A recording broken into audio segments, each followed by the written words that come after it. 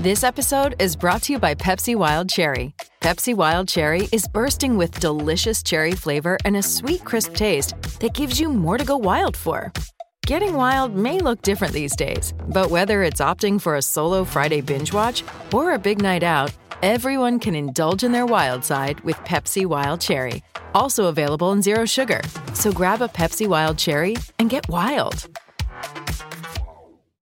Hey guys, it is Ryan. I'm not sure if you know this about me, but I'm a bit of a fun fanatic when I can. I like to work, but I like fun too. It's a thing. And now the truth is out there. I can tell you about my favorite place to have fun. Chumba Casino. They have hundreds of social casino style games to choose from with new games released each week. You can play for free anytime, anywhere. And each day brings a new chance to collect daily bonuses. So join me in the fun. Sign up now at ChumbaCasino.com. No purchase necessary. VGW Group. Void where prohibited by law. See terms and conditions. 18+.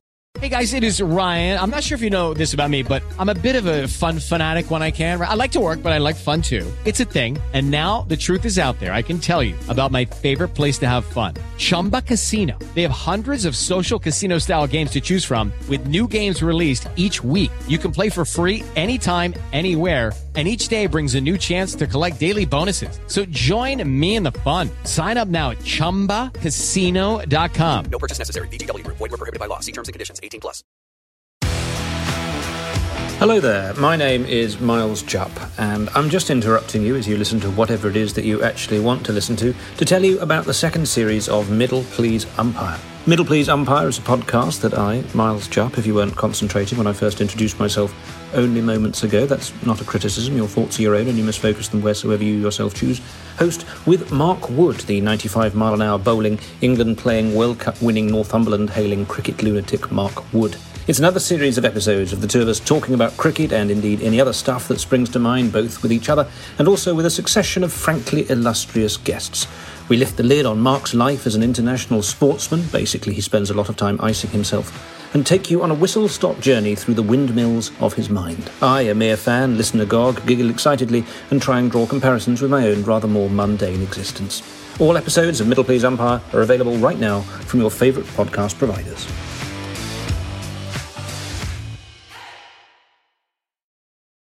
Hello and welcome to the Newcastle Natter. My name is Fergus Craig and I'm joined by Paul Doolan. Hello. And Dave Watson. Hi, chaps. Hi, Dave. How are you doing? Hi, chaps. Not How are bad. you? Not bad. So let's get straight in there. Don't start clicking your pen, Dave. You're holding your pen and you're getting ready to click it. This is a thing that you do. It's when you're full of nervous energy, you click your pen. Don't do it. Thank you. And take those tap shoes off. Flashbacks to high school, that. Stop fidgeting. High school? What, in the Bronx? No, I went to a high school. It was a 3-tier system. Get off my fucking back. I didn't sort it out. It was Wow. Okay. Fine. Okay. Jesus, Fergus. Thinking of 3-tiered systems, let's talk about football. Does that work? No. We just won as a football club 2 games in a row for the first time in, I think, quite a long time. It's not a regular occurrence for Newcastle United. And it was so rare that it's broken the whole structure of football. And they've decided to end football. It's broken the space-time continuum. So it's very rare that we start a podcast not talking about the most recent game or games. But this week, I think we should start by talking about the Super League. I'm imagining everyone listening to this already knows the basics of it. 12 clubs so far of big brand clubs from Europe have clubbed together to say that they're starting this league. 6 of them are English teams. And I think the fundamental thing that everyone sort of unanimously, it seems, is annoyed about is the fact that they are that they can't be relegated. So it takes away the competitiveness of football. That seems to be what's annoyed everyone particularly. Paul, have you got some thoughts on it? I mean, sort of the same as everyone. It's baffling. I don't understand just the timing of the announcement. All of it seems bizarre, and it's clearly a decision that's been made by the club's owners rather than anyone below them at club level. And we all know football is largely all about the money these days anyway, and the idea of like the brand is sort of secondary. The fans aren't really considered anymore, but I don't think any of us expected this. The certainty of their announcement of like, we're forming this league and we're doing it, and here's what's happening. I don't know. It's a weird mixture of greed and arrogance and deafness as well. But it was when it was announced.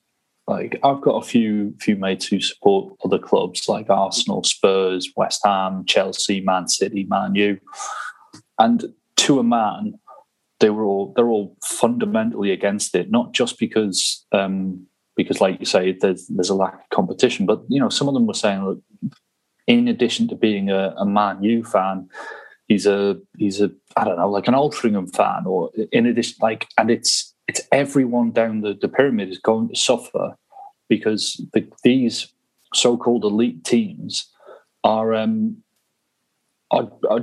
going. The money that they're already receiving isn't enough, and the threat of them not making money by being in the Champions League is too big of a risk. So they just want to pull the drawbridge up behind them. And the thing that gets me is like the only reason that these teams are considered elite is because of the competitions that they've taken place in that they're now wanting to break away from. Like, to be clear, it's not replacing the Premier League. It's a breakaway European league, so they won't play in the Champions League or the Europa. They'll be off in their own little poxy, like Super League as they call it, playing midweek fixtures against the same 15 to 20 teams when it's all up and running. And they think that the idea behind it is these owners think that, oh, well, loads of people watch these games, so let's just have these games. Well, that's going to get boring. Like, nobody the reason people watch Liverpool versus AC Milan in the Champions League is because it's a rarity and there's a big cup at the end of it that has prestige.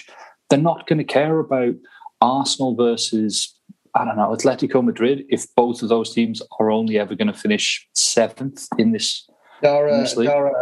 Dara O'Brien today described it as 8 months of the Emirates Cup. It's quite a description of it. So, sorry, I forgot what I was going to say. Paul, I imagine you've got more things to say. I'll come in a minute. Go ahead, Paul. Come on. It's hard to know what else to say apart from I kind of hope they just get chucked out of the league. I'm encouraged in a way by the sort of unanimous ire that is headed their way. Everyone is so pissed off by it. It's a unanimous hatred normally only reserved for paedophiles. It's that level, right? I mean, Michael Jackson gets a lot more support. Yeah, true. He'll always have defenders coming out for him. There's none of them for this. But what I don't get really is people keep on saying, well, they only care about the money. They only care about the money, and this is just, they see football fans, they don't care about the fans, they're just consumers and blah, blah, blah. But I mean, they're making, it's a gamble on their part as well, because if you are potentially ruining the product. Yeah, Football hasn't always been this, like, football is a global game and has always been popular for at least the last 100 years, but it hasn't been this huge brand for all this time. It hasn't been this huge money-making machine. And it's a money-making machine. It's become this because it's been a really good product. It's really entertaining. The last couple of years of VAR and the, like, ever expansion of these competitions and now with COVID, which isn't the fault of football, but like football for the last year or two, and not just as a Newcastle fan, it's been pretty shit anyway. And if you start turning it into this competition, which isn't really a competition, and it will, whether they throw those teams out of the Premier League or not, if it is to happen, then there's a good chance it'll effectively ruin the Premier League, or at least change it permanently, because there's top four is no longer, most of the teams in the Premier League won't be fighting for anything. I think what annoys me the most, I can understand the Spanish teams and the Italian teams doing it for the money because they're so far more in debt than any Premier League teams. But the Premier that's the League thing as well. I mean, you say that it's not making enough. Barcelona are, the reason it's sort of happening is Barcelona are in so much debt. They're in real trouble. Sorry, go on, Paul. But I think there's no need for the Premier League teams to do this. The fact there's 6 Premier League teams tells you the reason why the Premier League's successful, because the TV money is split evenly or fairly evenly between all the teams, which is why it's so much more competitive, which is why they're sort of the crown jewels of any breakaway league. And to just have this thing where the income from a competition is just guaranteed for a select few teams, you just end up with a different version of the Spanish league or the Portuguese league or the SPL, where it becomes it becomes more predictable every game. You frozen football in a moment in time and said, okay, we'll keep it there. Because, Man United and Liverpool are huge brands. But the fact that Spurs are in there, I mean, 20 years ago, we would have probably, if it was 6 clubs from Premier League, we would have probably been in that. Maybe Leeds might have been in that 20 years ago. I mean, the reason that like Arsenal and Spurs are going for it is because Arsenal and Spurs at the moment are in debt. Spurs are still trying to pay off their stadium, so they're going for it for the money, and also by the nature of how competitive the Premier League is, they're not in the Champions League this season. They're not going to be in it next season. Like, it is likely that that's the same reason teams like Leicester and Everton. That's the same reason that they're all going for it, but they're 2 teams that like patently don't even deserve to be in it. Yeah. And Man City apparently were the last of the 6 clubs to sign up to it. And the reason that they were the last of the 6 is because they were pretty confident that we don't need it and we think it's bad for it. But then when they see these other 5 teams going for it, they're like, well, hang on a second, we're not going to let them have a 3 billion, well, it's going to be like 500 million a season boost from this ESL. Will be left behind. So I don't know. I think in terms of what punishment could be meted out upon them if it goes ahead, it could be that they kick them out of the Premier League. I don't think they'll do that because that'll be damaging the Premier League's brand. Without these clubs, it's not as an attractive product. I think the best thing that they can do is ban the players. If you take part in this ESL, you cannot take part in the domestic cups. You can't take part in a World Cup. You can't take part in the Europas. You're not allowed to. That's it's either or. Throw them out. I don't know if it's going to happen, but I think everything should be done too. But I think almost everyone is against it. Almost every organisation is against it. Many of those organisations are like, it's not like we just, at this moment in time, we happen to be on the same side as FIFA and UEFA. We wouldn't normally be in a lot of instances. But fine, we are. I think everyone should be doing everything they can to make it a failure. Yeah. I think it's such an easy... I think it was the 70s that there was something in cricket. They had Kerry Packer in Australia had this big cricket league where if you played in that, you weren't allowed to play international cricket. Well, it's like rugby at the minute. If you play outside England, you're not allowed to play for England. It does happen in other sports. I'm not sure playing international football would deter enough people to not do it anyway. But I think what worries me is the short-sightedness about like this. If we do switch to that kind of American franchise system, the fans who think they're getting a good deal out of it if their club's suddenly in this elite competition, Like you look at Spurs, there'd be no reason, nothing on the track record of sort of these types of owners to suddenly 10 years time, it's the Edinburgh Hotspurs because there's too many teams in London. Like it's just going to be the beginning of that sort of system. I don't know, but I think that the reaction to it has been so extreme and unanimous. I think it's going to be really hard for them. I mean, I would like to see some martyrs come out. I would like to see someone like Klopp resign.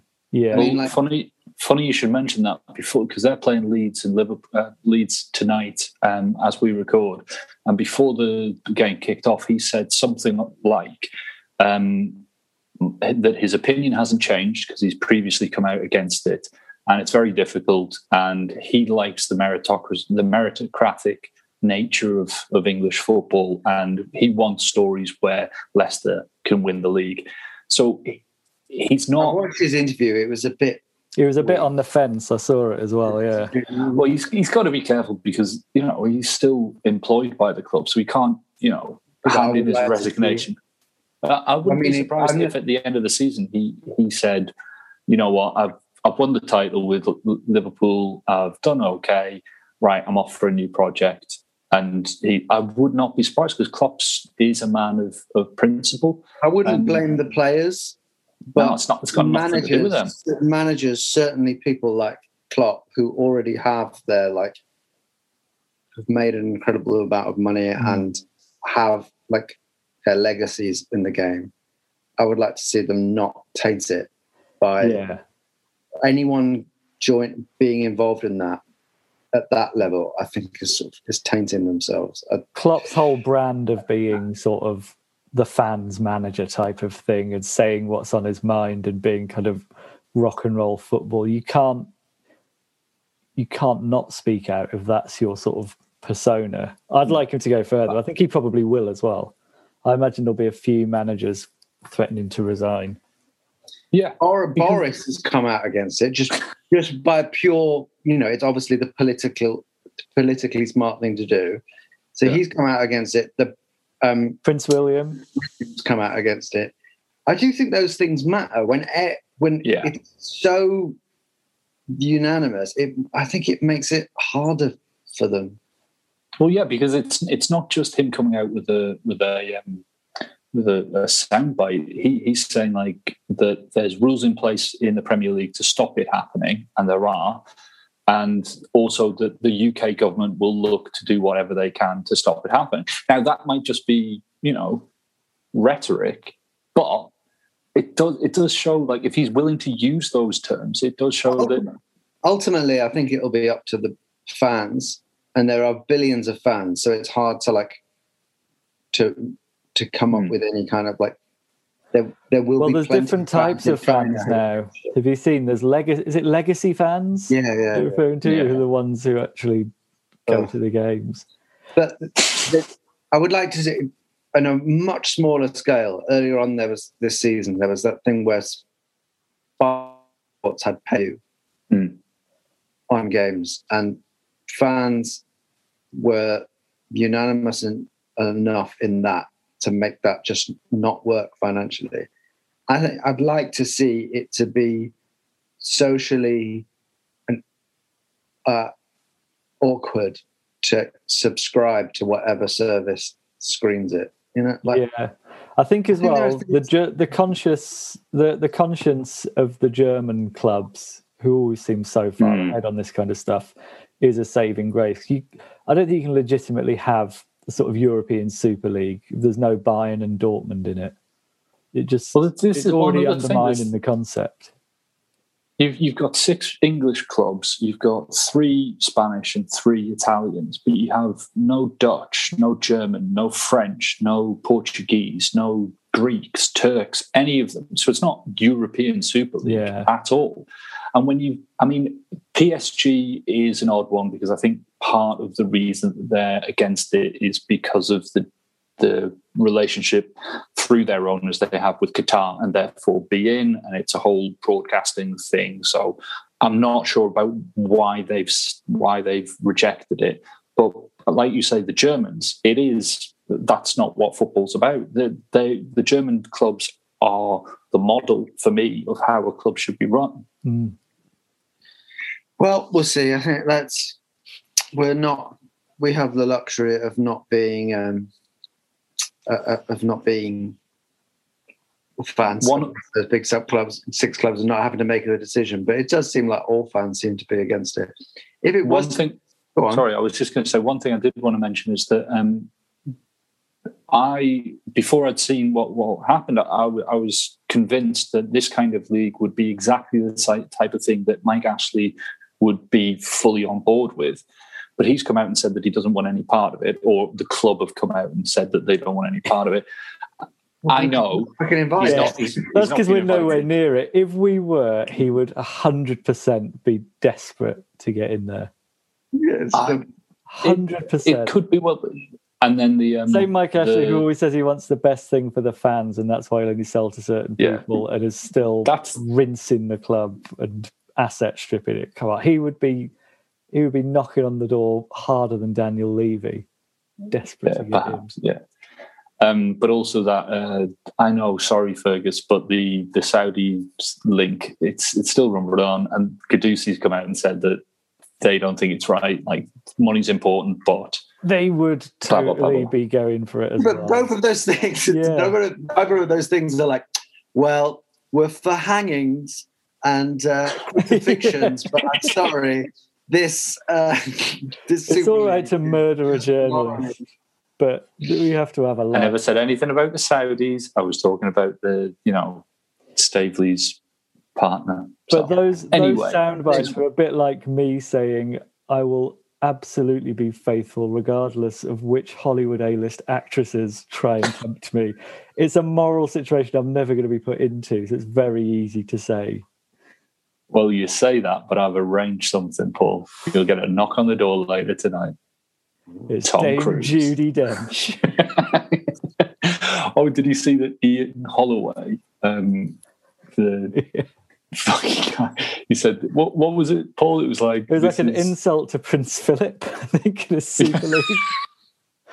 I got a text from a friend who was listening to it and said he was worried it was going to be an on-air heart attack because he was so worked up. Well, earlier on this year, I think he blamed VAR or the offside rule on the EU. but anyway. But yeah. So we'll leave that there. I mean, you've heard everyone else talk about it, but it seemed odd not to address that first. But now that we've sorted that out, let's have a quick break, and then we will talk about the two football matches which we, the mighty Magpies, won.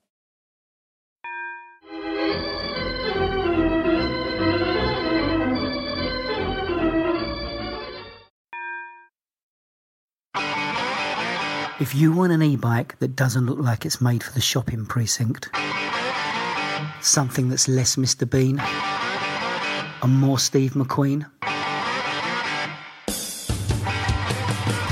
check out the range of bikes from London-based Cooler King. From dope 250-watt city bikes to Harley Bobber-inspired 750-watt beasts that can tear your face off while leaving your smile intact. Cooler Kings are made in limited numbers, yet highly affordable. Check them out now on the web at cooler.bike or find them on Instagram with hashtag CoolerKingBike. Cooler.bike. E-bikes that are cool AF. Welcome back. Good break, guys. Yeah, not bad. Yeah, thinking about setting up a European Super Nata, breaking away from you two losers. Ooh. Do it, mate. Seriously, I cannot wait to get this behemoth off my back. I mean, we are in effect a European super pod in that no matter how badly we perform, we're still allowed in every week afterwards. And I think the results show how dangerous that can be. Sure, true. So, speaking of unprofessionalism and blah, blah, blah, blah, blah, I can't... We've won 2 games against 2 teams that play in maroon and blue. Burnley and West Ham. Burnley game, I don't remember it that well.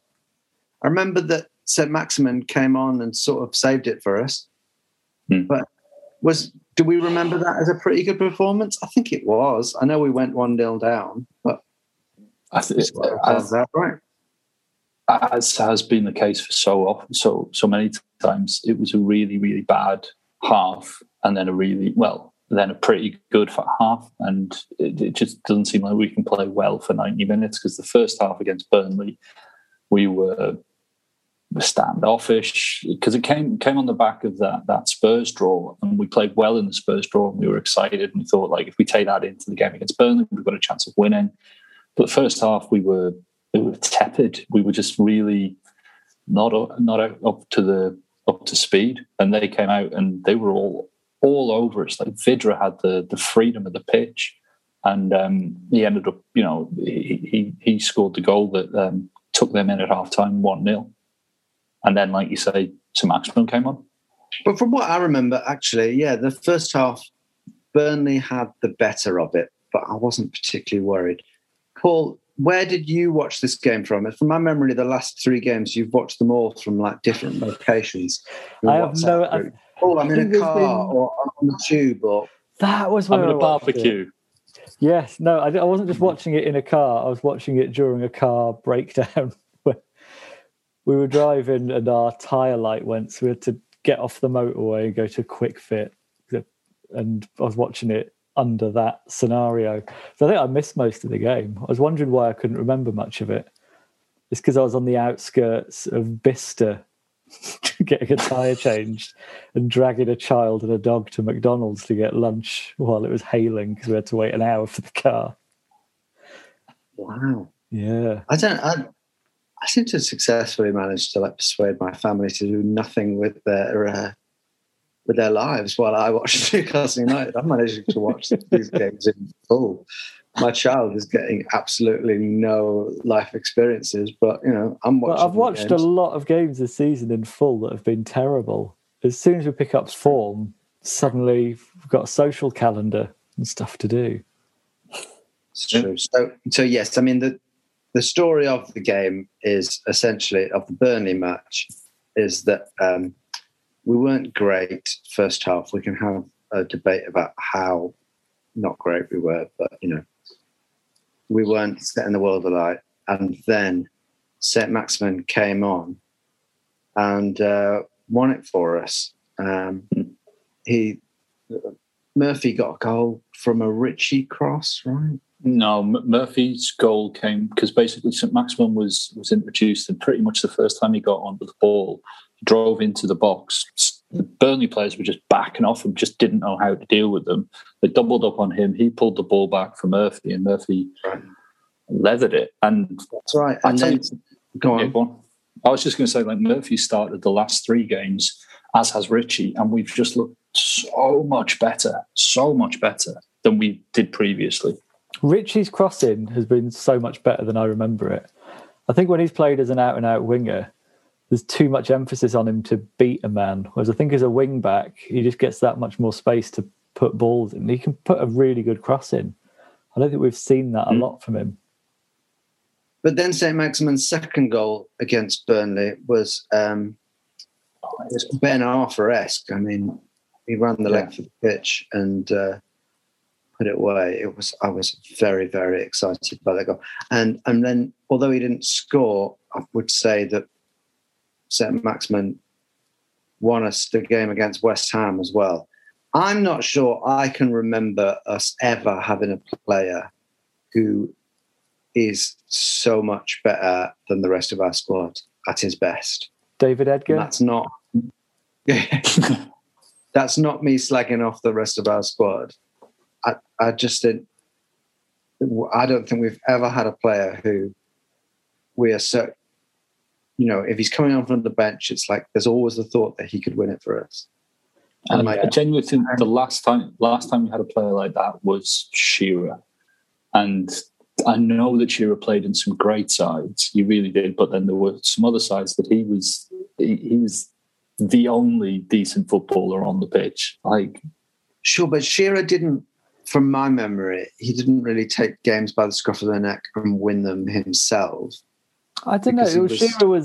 Shearer was probably our only world-class player in the Premier League era, I would say. And Sure, I also think I'm saying that St. Maximin's a better player than Shearer. No. Oh, no. Player that he is. No, I'm agreeing with you in that when St. Maximin's on the pitch for us right now, we have a threat and we look good, and it's him that lifts us. And I would say the last time was Shearer, and to put him even in the same conversation as Shearer is heaping high praise on St. Maximin. I think when he came on against Burnley, they were shit scared of him and were backing off. And West Ham had no idea how to handle him in the first half. They tried kicking lumps out of him. They tried doubling up on him. But again, time and again, they were just backing off from him because he's that good. I desperately want him to, someone to give him Ryan Giggs's yoga teacher's phone number so that he can, stay fit and play 90 minutes for us regularly. Well, I do wonder how the last 2 games he won the Burnley game for us by coming on for the last half hour or whatever it was. He won the West Ham game for us in the first 60 minutes. I know we managed, because he was off after 60 minutes, and I know we managed to nearly fail to win that game against West Ham. But sorry, go on, Paul. I wonder how different our season would have been if he hadn't got long COVID. Because even when he was back after COVID, he wasn't right for ages. I think in a way, Bruce's tactical or lack of tactical acumen is benefiting him as well. Because it's like, play wherever you want. You can go anywhere on the pitch. I'll stick you up as a striker. You're our best player. Just do what you want. I don't think he'd have that freedom under a lot of better managers. I think he's sort of oddly... It's not just fitness either. I do think he is a little bit inconsistent and sort of needs something to play for and something to prove. So yeah, but he's that type of player. He's not like Ben Arthur, where it would be hot and cold one week or the next. You didn't know what you were going to get. By and large, when he's been fully fit, he's been sort of 70% of the time very good. And it's maybe I'm being harsh, but I can't think of many tricky wingers who take it as a personal affront that their team isn't doing better. You know what I mean? They tend to be more, I want to look good. Whereas St. Maximin, when he came on against Burnley, he was livid. He just wanted the ball all the time, and he was going to make it happen himself. Like you say, grab a game by the scruff of the neck. And against West Ham, Jesus, he was on it from the off. I think we said it in the WhatsApp group that he took it as a personal affront that it was still 0-0 after. I think he's improved. I think he's improving as a player in the decisions that he makes. Yeah. There was some games that he sort of reminded me. I'm not comparing him with him in terms of where he's going to go in the game or talent or whatever, but sometimes he reminded me of young Cristiano Ronaldo in that sort of just taking on a lot of players, but it not necessarily amounting to much. Yeah, a bit of a YouTube all the time at times. Yeah, but he's making a lot of good decisions at the moment. He takes on players when there's value in that, and he also, spreads the play and plays passes when he needs to. He's a very good footballer. Yeah, I think there's a general feeling of, what are you doing here? You should be at Barcelona. Or you're really good. What are you doing? But we did. The first half was great. We have had, for some reason, Everton and West Ham. We've had a really good season against. So it's nice that neither of those clubs have been invited into the Super League. Yeah. But we did manage to... but we should mention the first goal was hilarious. Yeah. Yeah. Where they got... Not only did they get a player sent off, but with quite a tame shot from St. Maximin, they conspired to backheel it into the net. I think he sort of brings that on people, though. He just runs at people to the point where their brains panic. They don't know what to do. It sort of reminds me a bit of, remember when Stoke was so dangerous from Rory Delap's throws that some teams would just panic and kick it out for a corner? It sort of has that effect on defenders where they forget what good footballing decisions are and go mad. Yeah. But yeah, it was because my stream froze just as he was getting into the box. And it was like a minute later when the commentators referenced it that I realised that they got a man sent off for the foul on Joe Linton, wasn't it? Yeah. In the centre. Joe Linton had a decent game in the first half. He did have a good game. I think there was perfectly justified Gale being the player who lost his place rather than Joe Linton. He is offering something for us. 2 goals in 3 games as well. I think he holds the ball better than Gale, and I think he's a more, there's nothing Gale can do about it, but he's just a better physical presence. So when it comes to second goal, it was his physical presence, like putting off Fabianski, I think, that made Fabianski drop the ball at Joe Linton's foot. I think as well, I know it was a corner, but how many times have we seen Joe Linton in the box, let alone the 6-yard box? Yeah. I think the fact we're playing a bit higher up shows you how harsh it was on him at times earlier, because he'd be up front on his own, isolated, with about 30 yards between him and anyone else. Whereas he's quite useful. I think that's as far as I'll go with Joe Linton praise. He's quite useful. No, in general, there's been a lot of positivity in the last. Since Brighton, we are on a good run. We've drew with Spurs, won 2 games, and a big difference. Lost 1 in 7, I think. That's true, which is kind of mental. But when a player goes forward at the moment, there are other Newcastle players with them. Yeah. It's not like they're not taking. Yeah, it's when you see it's when you saw the highlights on Match of the Day and stuff where the counter was on. And like you were saying, Fergus, you had not only St. Maximum, as you'd expect, but Almiron, but also Longstaff, Joe Linton. They're all heading forwards, and all, that in itself makes it more likely that we'll score. Committing, yes, it might mean that we're at risk on the counter, but it just means that we're more likely to score, and that's been an issue that we've had all season. It's just not attacking and. Yeah, coming under too much pressure. Because we do. I thought it was one of Almiron's best games in a while. He seems to be back. I think Almiron. Go on, Paul. Well, Almiron and St. Maximin sort of sum up for us. We do have the personnel to play counter-attacking football, but so much of this season, you could tell the players don't believe anything's going to come of any counter-attack. Whereas now it feels sort of like we were under Rafa, where it was you can play 5 at the back and play deep, but you know what you're doing when you counter. I feel like we've not had that for a while. Yeah, and when you've got Murphy and Ritchie on the flanks, providing those crosses from deep and that support to the wingers, it allows you that stability mixed with positive play. But I think what we have to say is that at 2-0, honestly, we came out in the second half and it felt like the team thought the job was done because it was against 10 men. There was a bit of complacency, and West Ham played really well, and they deserved to get back to 2-2. Yeah, it was disappointing that in the second half we became very passive.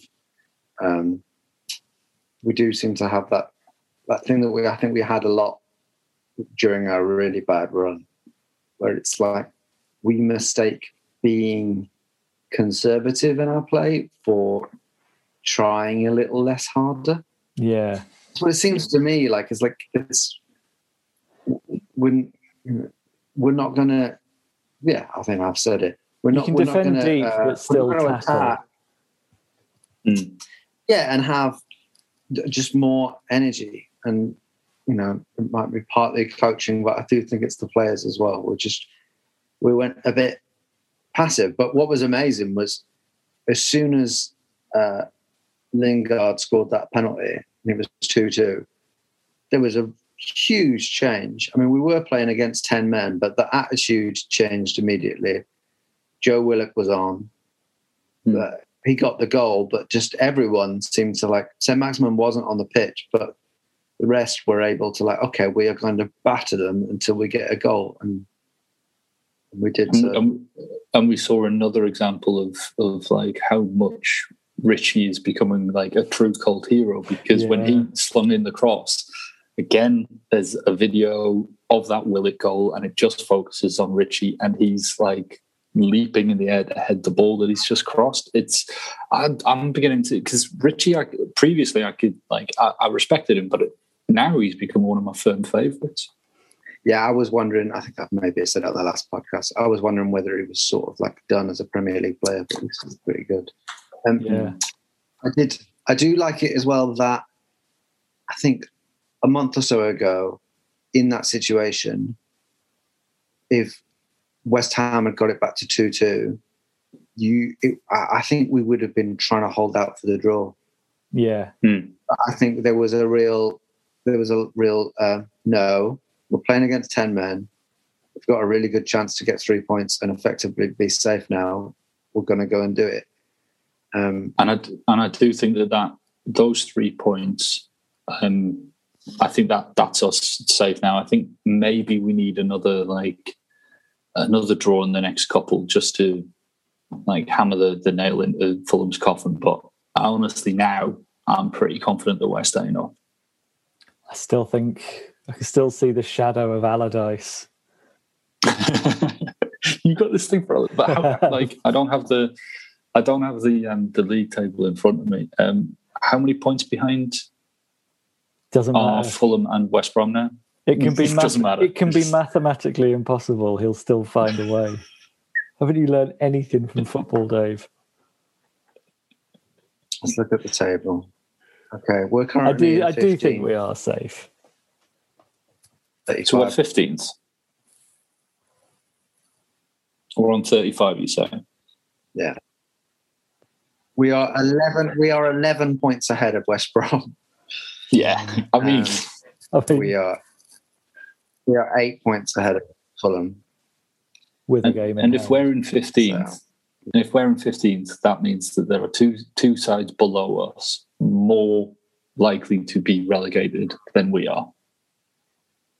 Yeah, I mean, it'd be interesting. I think potentially, and Brighton have. I do wonder if we'll start to see a bit more of players like Elliot Anderson now, and maybe even see Jamal Lewis return to the team a bit if we feel like we're safe. I wonder if he'll just keep going for the points. Be interesting to see what we do. Well, you mentioned something about wanting to, the aim now is to better the points total from last season. I don't know if we're going to get another 10 points between now and the end of the season. I think that would be very surprising, because even if you think that you could get 6 from the last 2 fixtures, are we going to get 4 from the rest? I'd be pretty surprised. Okay, shall I go in on social media? Let's have a look. Let's see what we've got. Okay, I'm going to read these afresh. They're mainly about the Super League. John Tilley says, any possibility of some rampant speculation on how we do in a big sixless league, challenging Palace for a Europa Conference place? Maybe. I mean, current table, you would say 9th. You should do 15 minus 6.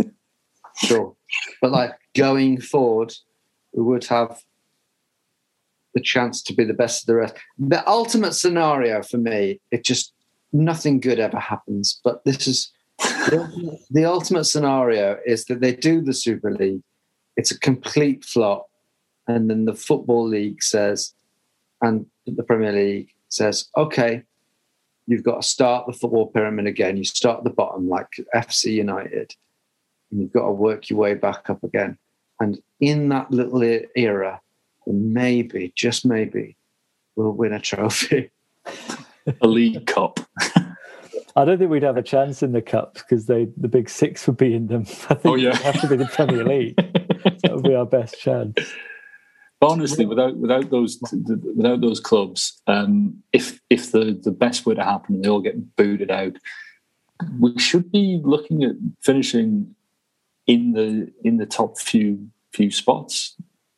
Genuinely, because we'll be one of the biggest fish left in the pond. Yeah, but we'd find a way to fuck it. I mean, really. Oh yeah, definitely. Yeah. From when Mike Ashley took over, we would have been one of the big six, and the mismanagement of the entire club has meant we're incredibly far from that point now. I think like whatever the league format, I think we'll find a way to underperform. Yeah, and like Fergus says, nothing good ever happens. Sure. Wow. Rob Farquharson says, how would you cast the movie trilogy based on the Big Six, starting again in the Vanarama as plucky underdogs? Is it a wholesome family comedy affair or something altogether more tawdry? Yeah, I mean... I think firstly we have to say you finally pronounced Rob Farquharson's name right. That's the big movie moment for me. I thought I'd just go for it. I was just going to go for it with confidence and see what your reactions are. I mean, if that were to happen, then their owners would fuck off. And hopefully it would have been a failure and that happened because their fans didn't support it. So actually they would be lucky underdogs. And in the long term, it would only serve to enhance their brands. They'd probably all become fan-owned clubs and kind of the ideal of what we want to be. But they'd still have like hundreds of millions of fans because the brand would remain. Maybe that'll happen. Maybe that'll happen, and then they will become bigger than ever before in 40 years' time once it's all sorted itself out. One Up Gaming says, I don't think it will change the order if the Super League gets underway. Just they will get more money to strengthen in the league to keep the rest at bay. What's he saying there? Do we understand that? I think that would kind of change the order, though, because I think it just stacks the odds even. Like, they've already got more money and should, if they weren't so badly managed or had such confused priorities, some of them, there's no reason why the big six shouldn't be the top six, but that's not how football works. And this is just chipping away another level of competition. They're trying to run it like companies, really, where you can have a level of certainty about if you invest more than anyone else.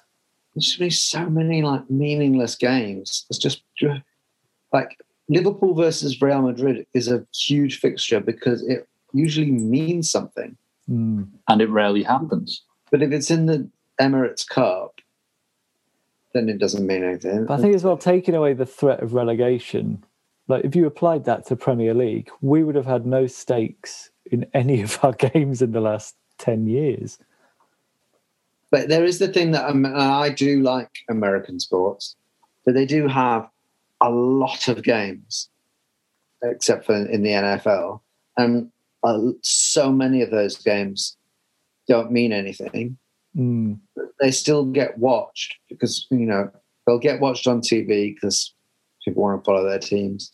And people go along and it's just like a night out. And they'll, let's go, Astros. But I think we've seen this season what happens to, especially Premier League football, with an increased fixture schedule.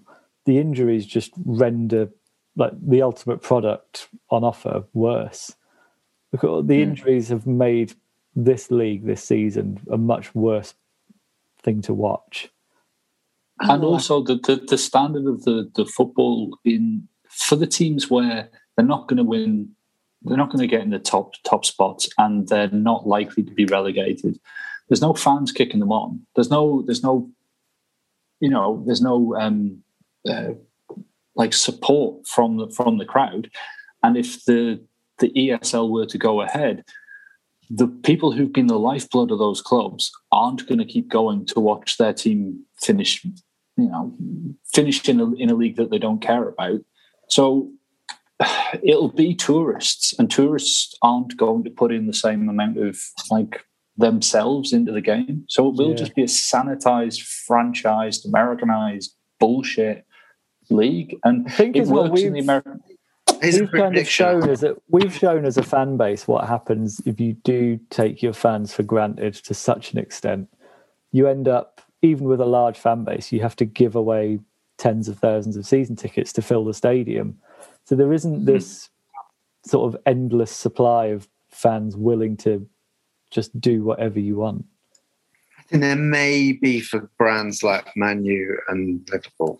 I think there's a bigger supply, but I don't think Liverpool would have a full stadium. I think they'd have fans protesting at anyone going in outside the stadium. I mean, they're big supporters groups and they're big flag groups. They've all spoken out against it rather, and they had to take all the flags down for their game against Leeds. They wanted nothing to do with it. That'll change John Henry's mind. You've lost the flags. You've lost the flags. No, but you know what I mean. Yeah. But I think there is a lot that fans could do and to make it difficult for them. And I also think it would. Sorry, Dave. It would only take a couple of the big players to speak out against it, and that's the ball game. Because like the tourist fans, the fans who've chosen their team because they're successful, they're the ones who'll sack it off the minute that they're not successful, the minute that they're not competing for stuff. So it'll only take a couple of big players to. I've got a prediction. Mm-hmm. It's been very, very poorly received. The publicity department at the European Super League right now are having meeting after meeting, working out how they can present themselves and get some people on side. This is a genuine prediction. I reckon at some point in the near future, they will announce that they're not going to have VAR in the Super League. I think as a way of trying to getting some kind of positive reaction from fans. I think there is a way for players to wrestle back control of it if they want to. And that is just to have full sex on the pitch so that it can't be broadcast because it's explicit. That way they can't televise any of the games. And also they're setting a really good example for the LGBTQ community in football. You know, we're out and proud. Let's go. Yeah. I think you're onto something. There is actually a precedent for that. That did happen in the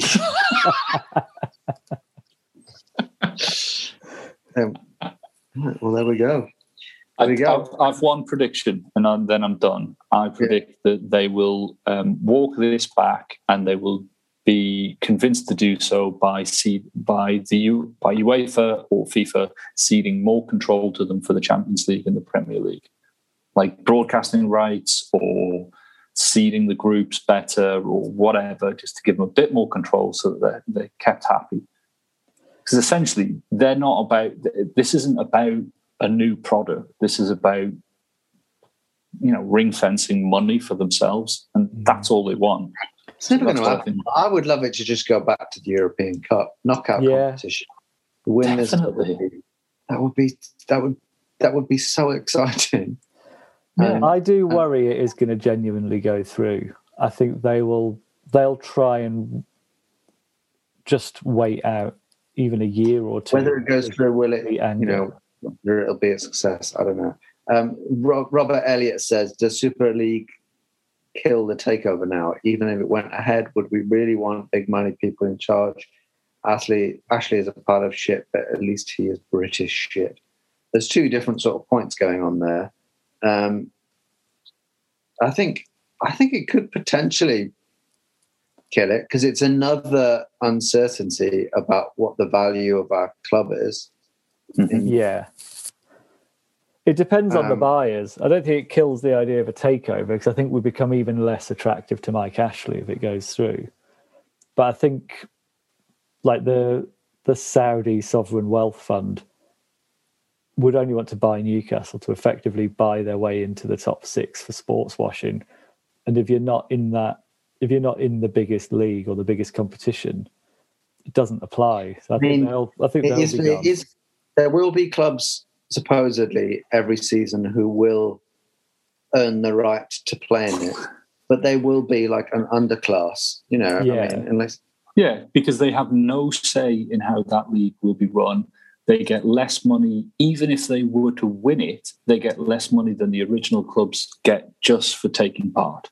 That's how the pot's divided. So, like, if Everton got in, they get less money to begin with, they win the fucking thing, they get less money than Barcelona do just for taking part in the group stage. It's stacked against everybody other than these 12 teams. Well, Liverpool, who are the heart and soul of British football, Liverpool, the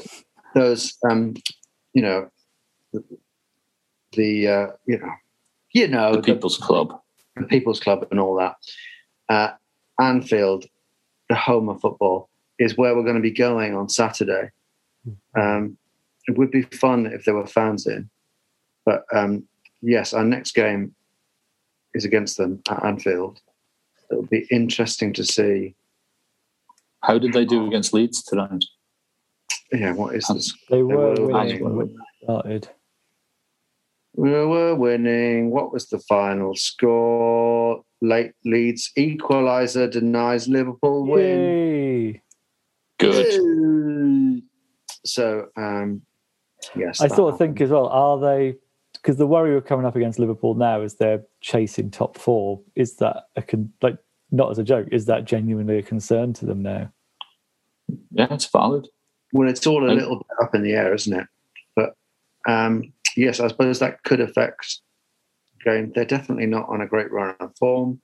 They won't have flags in the ground. They'll probably have protests. They'll probably have protests outside. Klopp will probably be under quite a lot of pressure because he's going to have more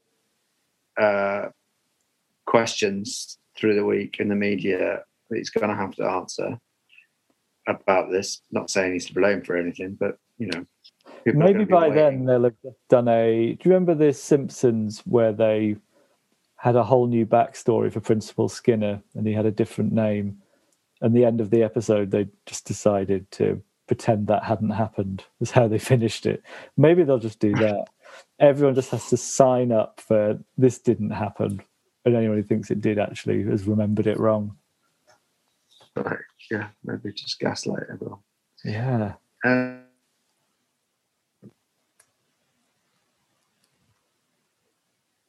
think Fergus is frozen a bit there. It'll be nice to hear real fans for a game, even if they are screaming abuse from the car park outside. And Liverpool have been pretty bad at Anfield lately, so it might not be the worst time to play them. Yeah. And wearing. Can you hear me now? We can hear you now. Yes. We heard nothing of what you said before. You just froze. Good. We weren't sure if that was a dignified silence about the Super League. Yes, that was my minute silence. That was my minute silence. Wow. No.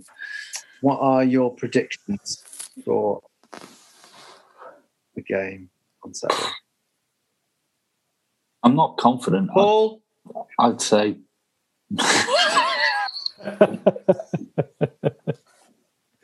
Fergus has broken away into his own exclusive internet that runs at a different time. I reckon we'll lose 2-0. What do you reckon, Paul? I think 2-2. Ooh. It's going to be a dead. I'd have that on a slice of pie. Fergus, what's your prediction?